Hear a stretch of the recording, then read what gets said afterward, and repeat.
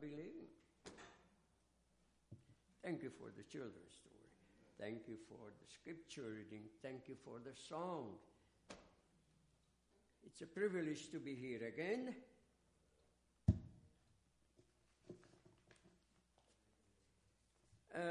Let's begin with the scripture reading. The text that was read. Then Samuel took a stone and set it up between Mizpah and Shen and called its name Ebenezer, saying, "Thus far the Lord has helped us." Beautiful story. Beautiful story. Israel gathered for worship and sacrifice, civilians. But the Philistines come with an army. Israel is no way ready to fight. They are predestined, humanly speaking, predestined for loss. But there is a Samuel, the true prophet of the Lord. And the people knew it. And they pleaded, "Don't stop praying for us. Don't stop praying for us." And Samuel offered up the offering, pleaded with the Lord. The scripture says he answered his prayer. Lightning and thundering came. Now, what happens when lightning comes, brethren, and you were iron gears? Well, the lightning comes pretty close to you to shock you, if not kill you. The Philistines had no chance. Do you follow me? The Philistines had no chance. And brethren, there is a lesson to be learned from that history. Because, unfortunately, the Philistines are with us. But you have to remember the story, what went before.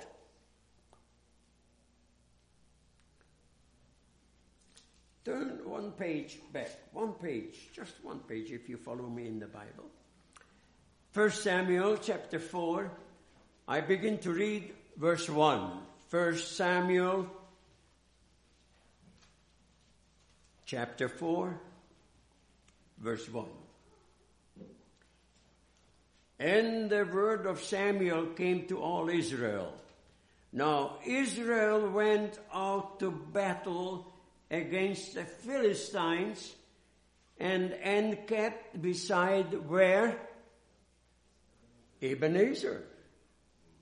So there was a community named Ebenezer. And the Philistines had camped at Aphek. I just repeat the story briefly because those were written for our learning. For our learning, brethren. And good stories are to be retold.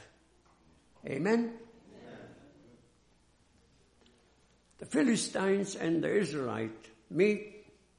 Israel is defeated, and the scripture says 4,000 men from Israel is killed. They go back and they ask the question, why? Is this a reasonable question? It's more than reasonable. The Lord was not with us. They sent to Shiloh, to the high priest, let's fetch the ark. They bring the ark. And when the ark arrives at the battlefield or near the battlefield, Israel shouts so that the earth trembles. And the Philistine says, what's going on? What's going on? Oh, the gods, plural, the gods of Israel came into the camp. The gods who really punished Egypt and all the miracles, the Philistines remembered past history. Are you with me, brethren? That's in the scripture. I'm just refreshing your memory. They said, we better fight as never before and don't serve the Jews. So we begin to fight. They win again. This time they'll kill over 30,000. At the first battle, only 4. Now 30,000 killed, including the 2 sons of the high priest. But the tragedy of tragedies, the greatest tragedy is the Ark of the Covenant is captured and the Philistines take it to their own temple. What is their understanding? Our gods, plural, have overcome the gods of Israel. And unfortunately, some Israelites might have believed the same. Are you with me? When Eli heard the news, he could take the news that 2 of his sons were killed. He could take it. But when he heard the news that the ark itself was captured and taken, he couldn't take it, fell back, broke his neck, and died.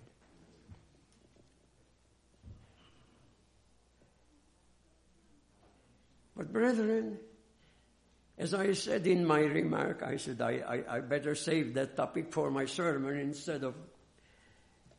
The issue is righteousness by faith. It was at the gate of the garden between Cain and Abel. It was an issue between Noah and his community. It was an issue with Moses, as I said, first when he killed the Egyptians. And then it was an issue at the 16th century Reformation.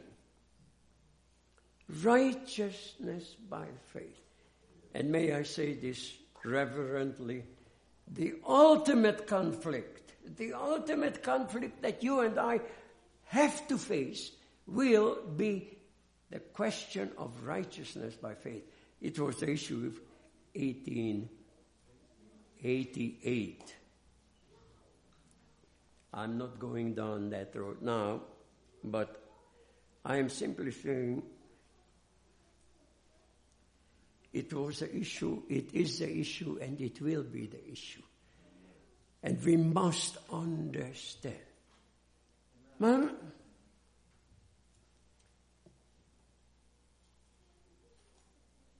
the scripture says that the ark was 7 months in the hands of the Philistines. They thought, and some Israelite might have thought too, that their gods are superior to our gods. Misconceptions, unbiblical conception. Not knowing the scriptures, only that way can you come to that conclusion. But the Lord decided to teach both Israel and the Philistines that there is only one true God. And you better learn. They put the ark in their temple, and what happened to Dagon, their god? Just fell on his face. Oh, it was an accident. They set him up again. Next day, he fell again, but this time the arms and the head broken off. More damage. So finally the Philistines came to the conclusion it was not just accident. Besides, painful sores were on everybody. Oh, we sent the ark to the next city. They sent it to 3 different cities. Are you with me so far? You know the story. I'm just repeating. But you must remember this story. It is an essential knowledge to righteousness by faith. So after the third city, the Philistines says, we can put up with this ark. They consulted together. And they said, we have to send a gift. We cannot send this ark back without gift. Do you realize that the God of Israel was winning the battle? Very few perceived it so, but the battle of righteousness by faith. So they ultimately had the cows, and separated from their calves, and you know the story. The cows went straight home to Israel.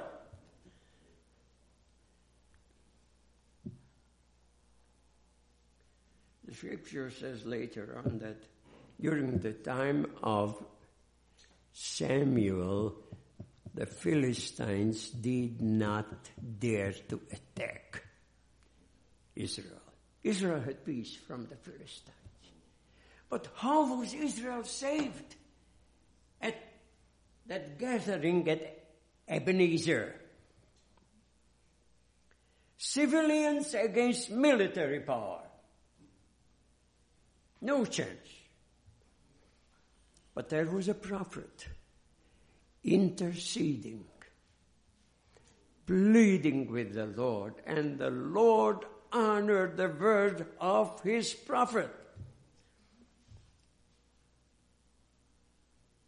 And brethren, we better learn that lesson because we have to confront our enemies. Now, what is my burden?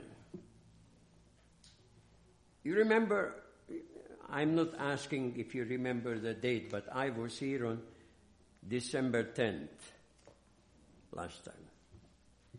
And those who were here received an envelope like this. Now, anybody here today who was not here at that time, raise your hand and Penny will give you an envelope.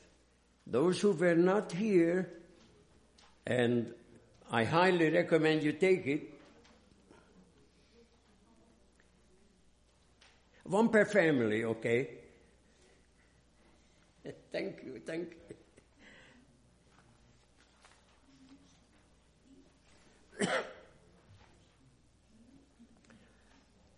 There are 4 items in that envelope. 4 items. Please don't read it. Do me a favor. Read it at home. Listen to my sermon. I worked on this sermon. You ought to honor me by listening to me, okay? You can read it, and I would recommend you put it at the head of your bed, and every night when you go to bed and you cannot sleep, take out one of the papers and reread it and memorize it, okay? I do it because I feel that we need to know this material backwards and forwards. Are you with me? What is the issue? The issue is spiritualism. Spiritualism. The greatest deception is yet to come. The spirit of prophecy tells us clearly that Lucifer will appear as Christ. But before that happens, his angels will appear to you,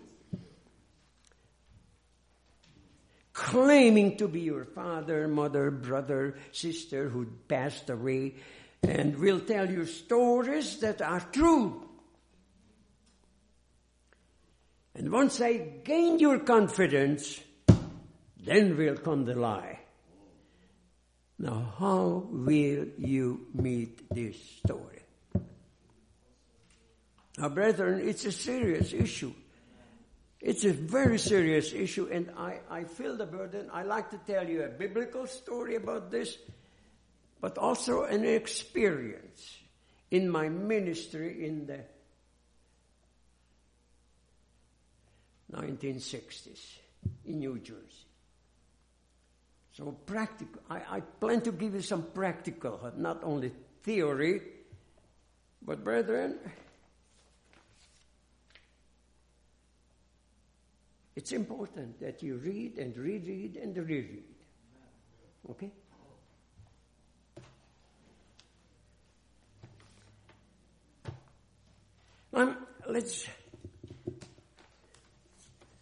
I have my handwriting here. I'm getting old and have to depend on the handwriting. My memory is letting me down here and there. Are you familiar with that?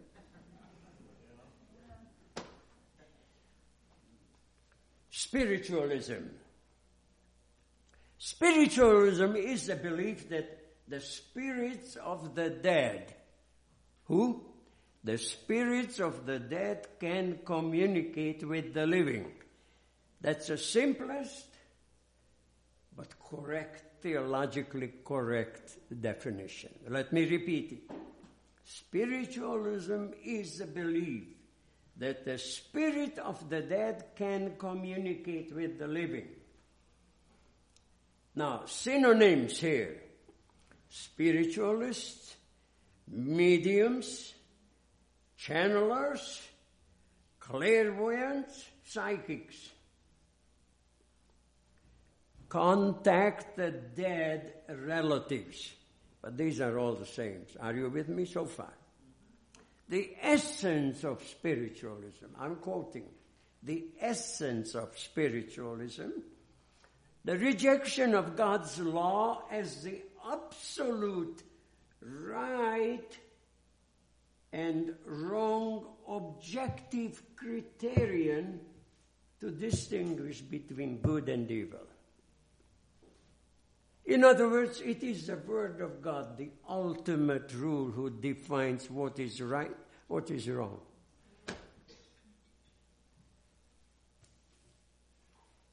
Just a few weeks ago, I spoke to an individual who is a good friend of mine. I mentioned this before. Well-educated, well-cultured, refined gentleman who attends spiritualistic seances for the weekends. Invited me, I tell you again. Invited me, Igor, come with me. We are good. We are on first name basis, if it means anything to you. First name basis. He's as old as I am as old as he. We are both refugees from 1956, so there is a historical connect. But in religion we differ, like day and night. He said, Igor, it's very simple as we do it, very simple. We sit down, we sing a few hymns, Christian hymns, yet you find in other churches. But then the medium comes in the middle, goes into trance, shakes a little. Then the medium says, okay, whom you like me to invite? Whose spirit? I said, friend, I don't want to go. I don't want to go. And you don't want to go either. Is that correct? You don't want to go either.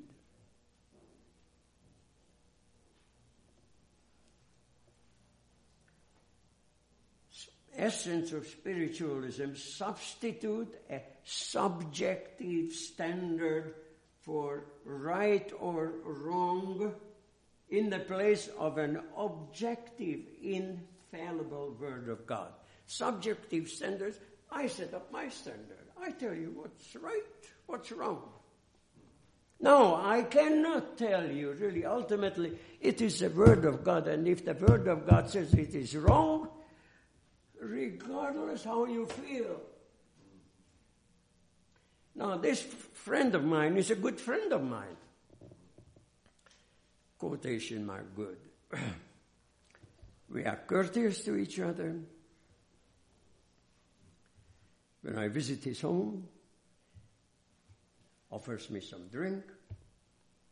He offered me, of course, some alcohol too. I said, no, you know I don't. Okay, some cookies and some 7-Ups. But I had a burden for him. Because if he continues in that worship, he goes to hell. Pardon the expression. I have to be frank about it. You know that. So I gave him the same package that you got today.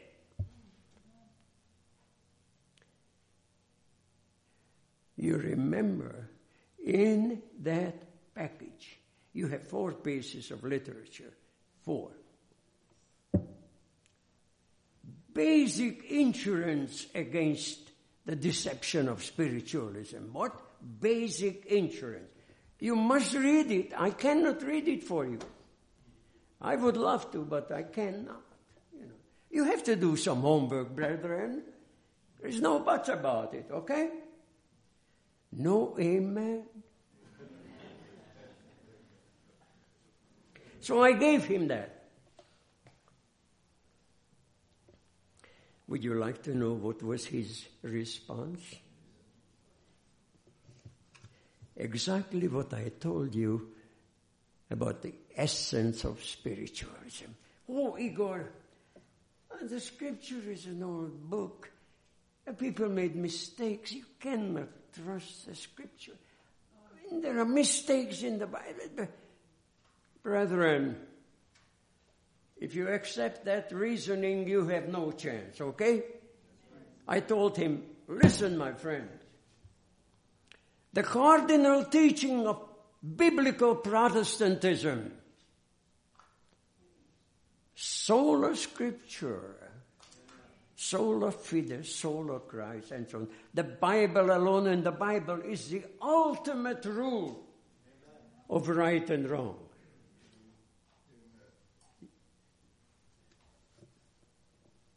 Spiritualism downplays the importance of obedience to God's law, downplays the seriousness of sin. It underlines the idea that God accepts us unconditionally. Now, brethren, I have to stop here. I hope I don't offend you, but if I do, pick up a stone after I left the church, okay? Not inside. Brethren, there is no such a thing as unconditional forgiveness of sin. Are you with me? There is no such a thing as unconditional forgiveness of sin. He who repents and changes and turns from evil to good, he will have mercy.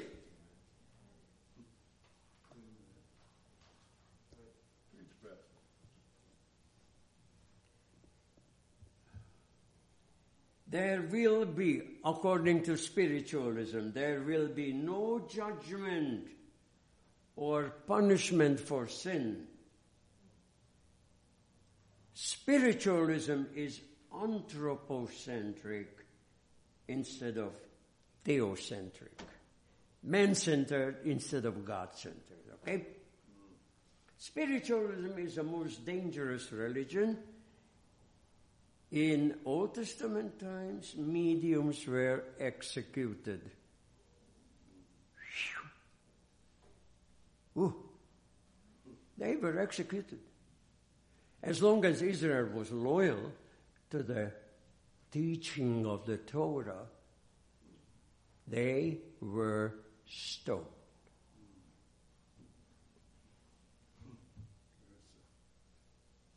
Now briefly, let's consider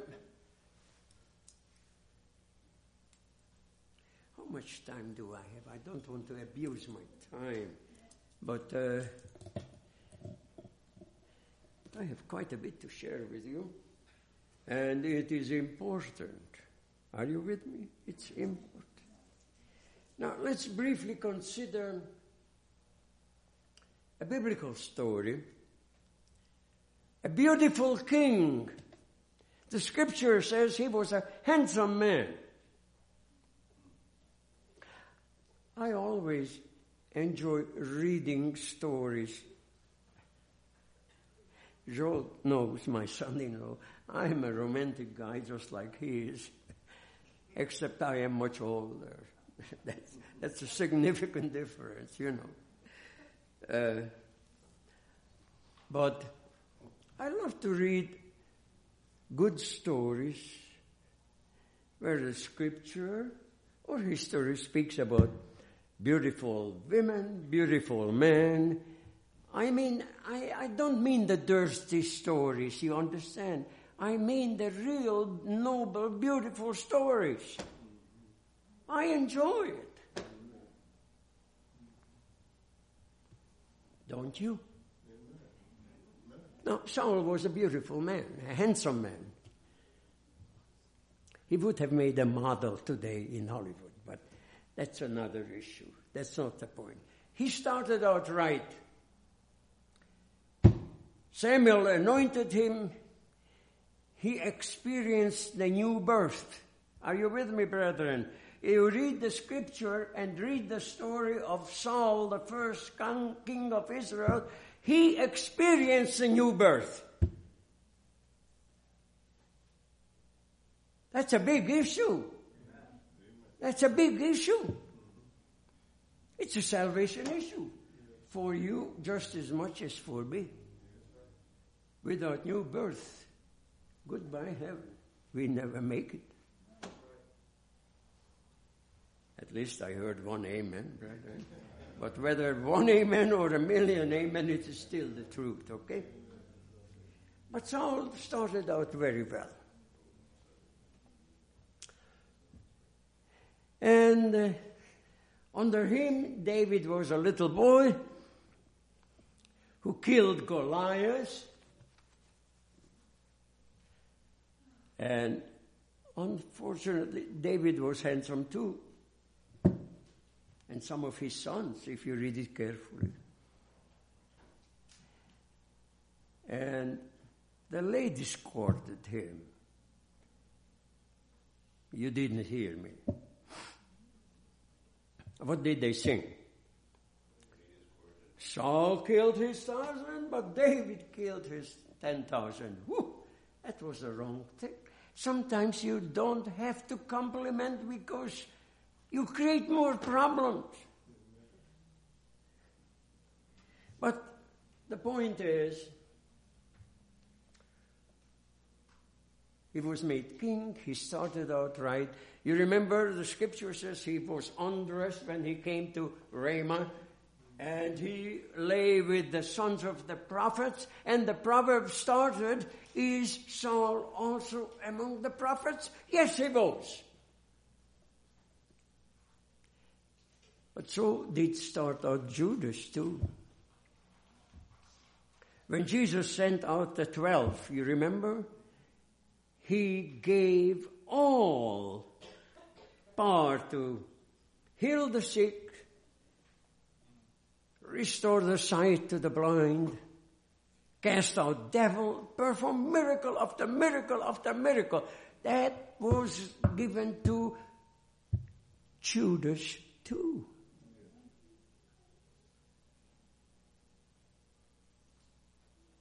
It's a mystery that individuals who start out well lose their way. But you and I are not immune to that problem. Are you with me, brethren? It's a very serious issue. It's written for us because we are not immune to that problem. As Paul says, he who thinks he stands, let him watch, lest he falls.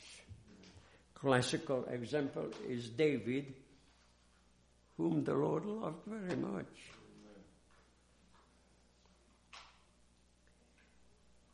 But when he saw Bathsheba taking a bath,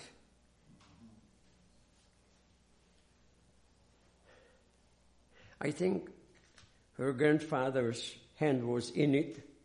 You know who was her grandfather? One of the wisest men in Israel. But that's another sermon. You have to come back provided you invite me back, okay? I will not preach that sermon now, but the point is, Saul went downhill.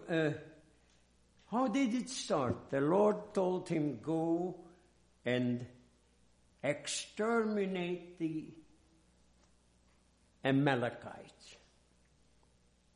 Because the Lord says, I remember what the Amalekites have done several centuries earlier. Now there is a lesson to consider. There is a lesson to consider several centuries earlier. But the problem is the children continued in the sins of their fathers. They did not repent.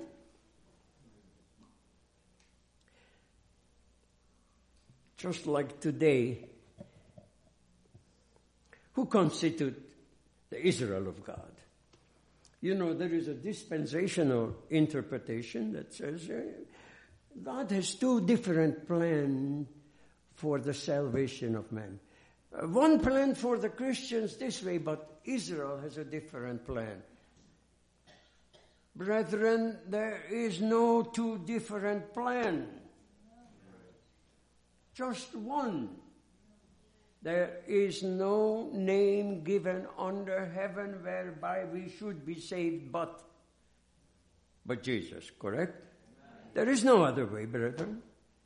And the Israel of God today is a church. Not the Israel who still officially continues to deny the messiahship of Jesus. Very serious issue. I am not an anti-Semite. But sins are sins, and if we are not condemning the children for the sins of the fathers. That's in Ezekiel 18, you know that by heart. We are not condemning the children for the sins of the fathers. But if the children repeat and continue in the sins of the father, they are just as guilty as the fathers. Heavy theology. Heavy theology. Anyhow, the king of Israel got into a real difficult situation because the Philistines with big army were coming, and the scripture says that when Saul saw it, he was afraid. He asked the Lord, but the Lord didn't answer him by a prophet, didn't answer him by a dream, didn't answer him by the Urim and the Thummim. The Lord did not answer him. So what did he do? I am just retelling the story, you know it by heart, but you have to remember there is a lesson in it for us now. So he asked his servants, find me a medium. So he disguises himself, takes two of his mighty men to accompany him, and they walk over to Endor, to the witch. And it's interesting, when they sit down, before she summons the spirit of the dead, really a demon, not a spirit of the dead, you know that. She reminded him. She said, do you want to bring trouble on my head? You remember what Saul did? He chased away and executed all the mediums. Do you want to put my life in danger? And you remember, what did Saul say? He swore by the name of the Lord that you will not be punished for it. he promised something that he had no power to fulfill. Are you with me? Because God was the ultimate judge. But what is the essence of spiritualism? I just shared with you. There is no judgment. Don't be afraid. God is love. Quotes, Samuel comes. Did you stop to think? Now I am swinging over to the Protestant misconception. Don't say pastor is a heretic, okay? I qualify what I'm going to say. I am swinging over the Protestant misconception. But Samuel went to heaven, correct? He was a righteous man. And going to be a witch, a medium, able to call him down from heaven into a cave to a man whom God has rejected. Brethren, there is no logic in it. Are you with me? Of course, he was not in heaven. He was in his grave like everybody else. That's in this envelope, and you better study this envelope and reread it. Brethren, I have a burden for you. Now,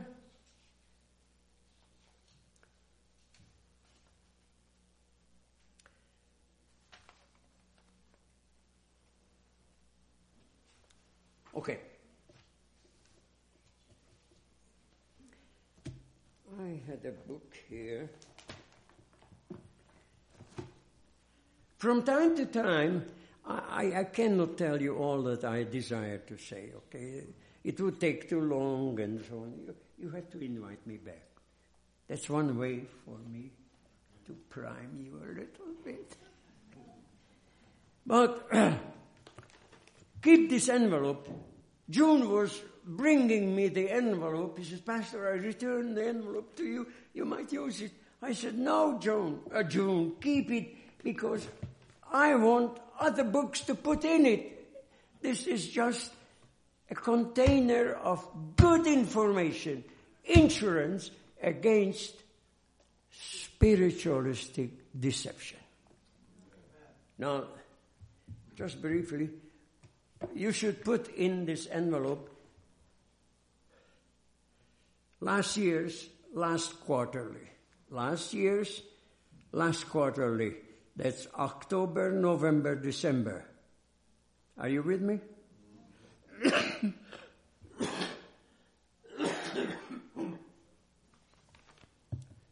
I have it here, and I'm rereading it.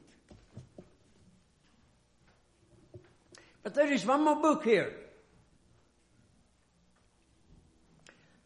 Folks, what I recommend, I'm not going to buy you. I mean, I would go broke if I try to provide all the books for you, what I recommend.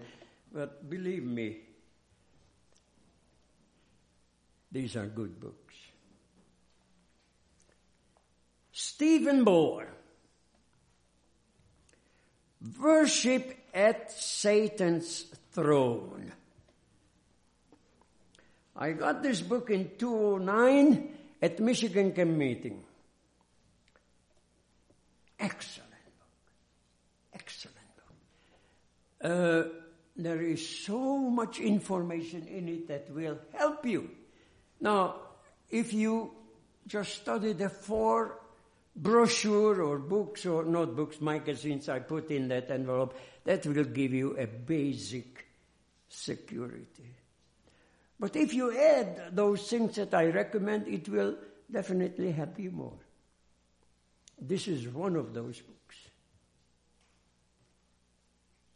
Worship at Satan's Throne. The essence of it is, if you write it down, it's amplification of early writings, page 52 to 56. It is the amplification of early writings, page 52 to 56.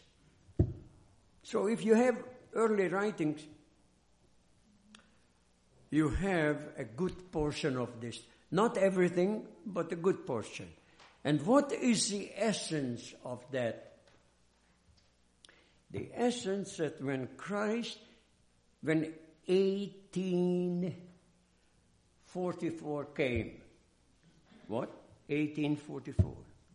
Christ moved where? He moved from the holy place to the most holy place.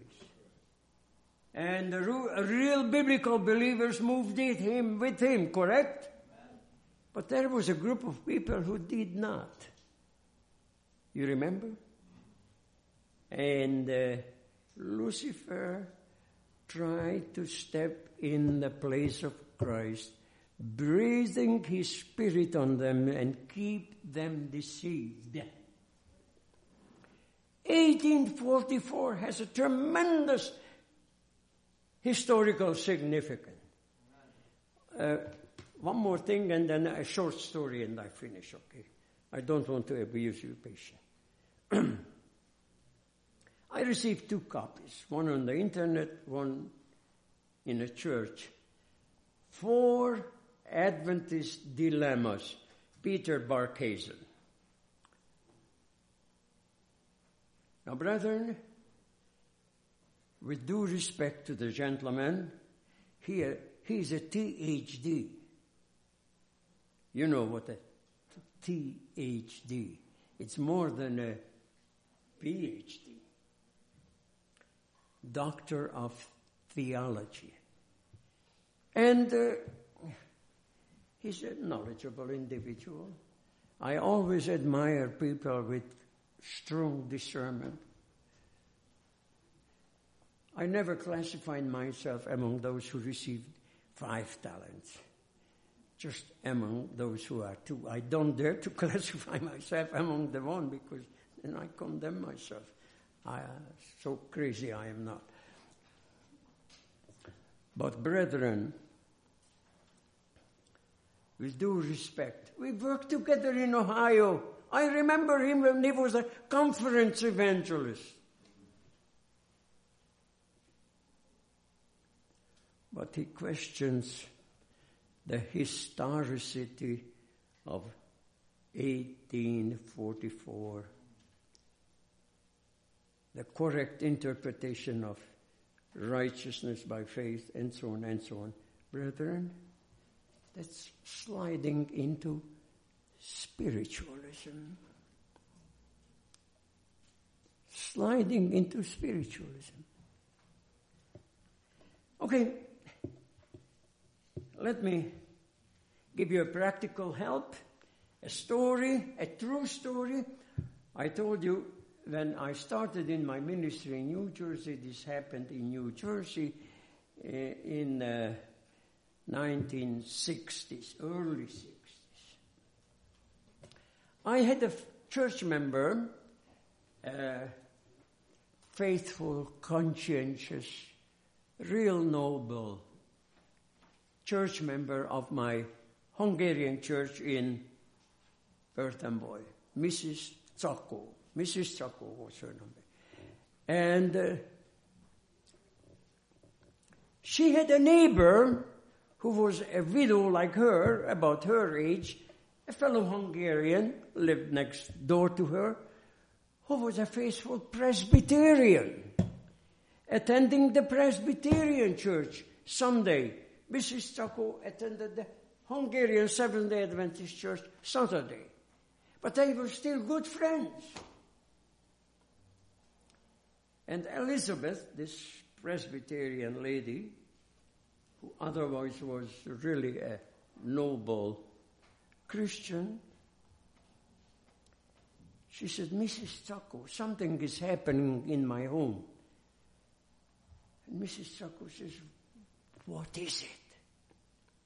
My husband, whom I have buried years ago, comes at night, stands at the foot of my bed and says a few kind words to me.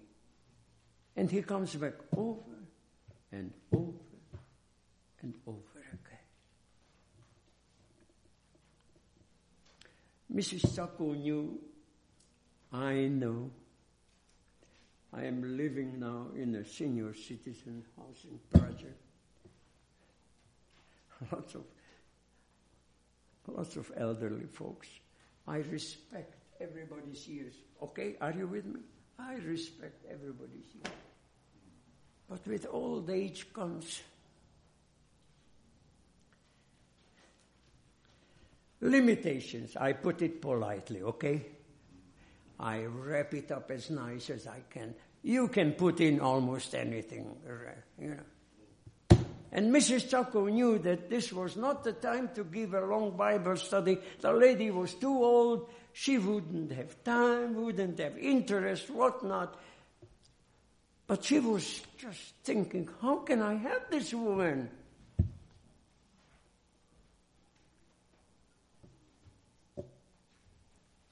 She says, Elizabeth, you believe in Christ like I believe in Christ. We both know that this is a name above every other name. When that spirit that claims to be your husband's comes to you the next time, simply tell,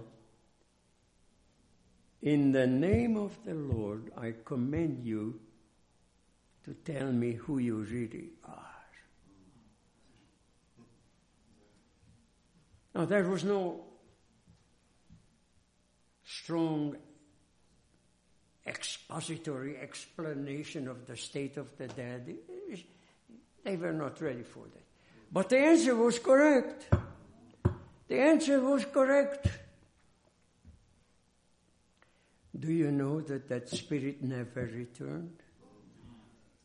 Do you know that spirit never returned? And why? Stop to think, why? Because if the lady had said that, he would have to tell her, I am not your husband. I am a fallen angel.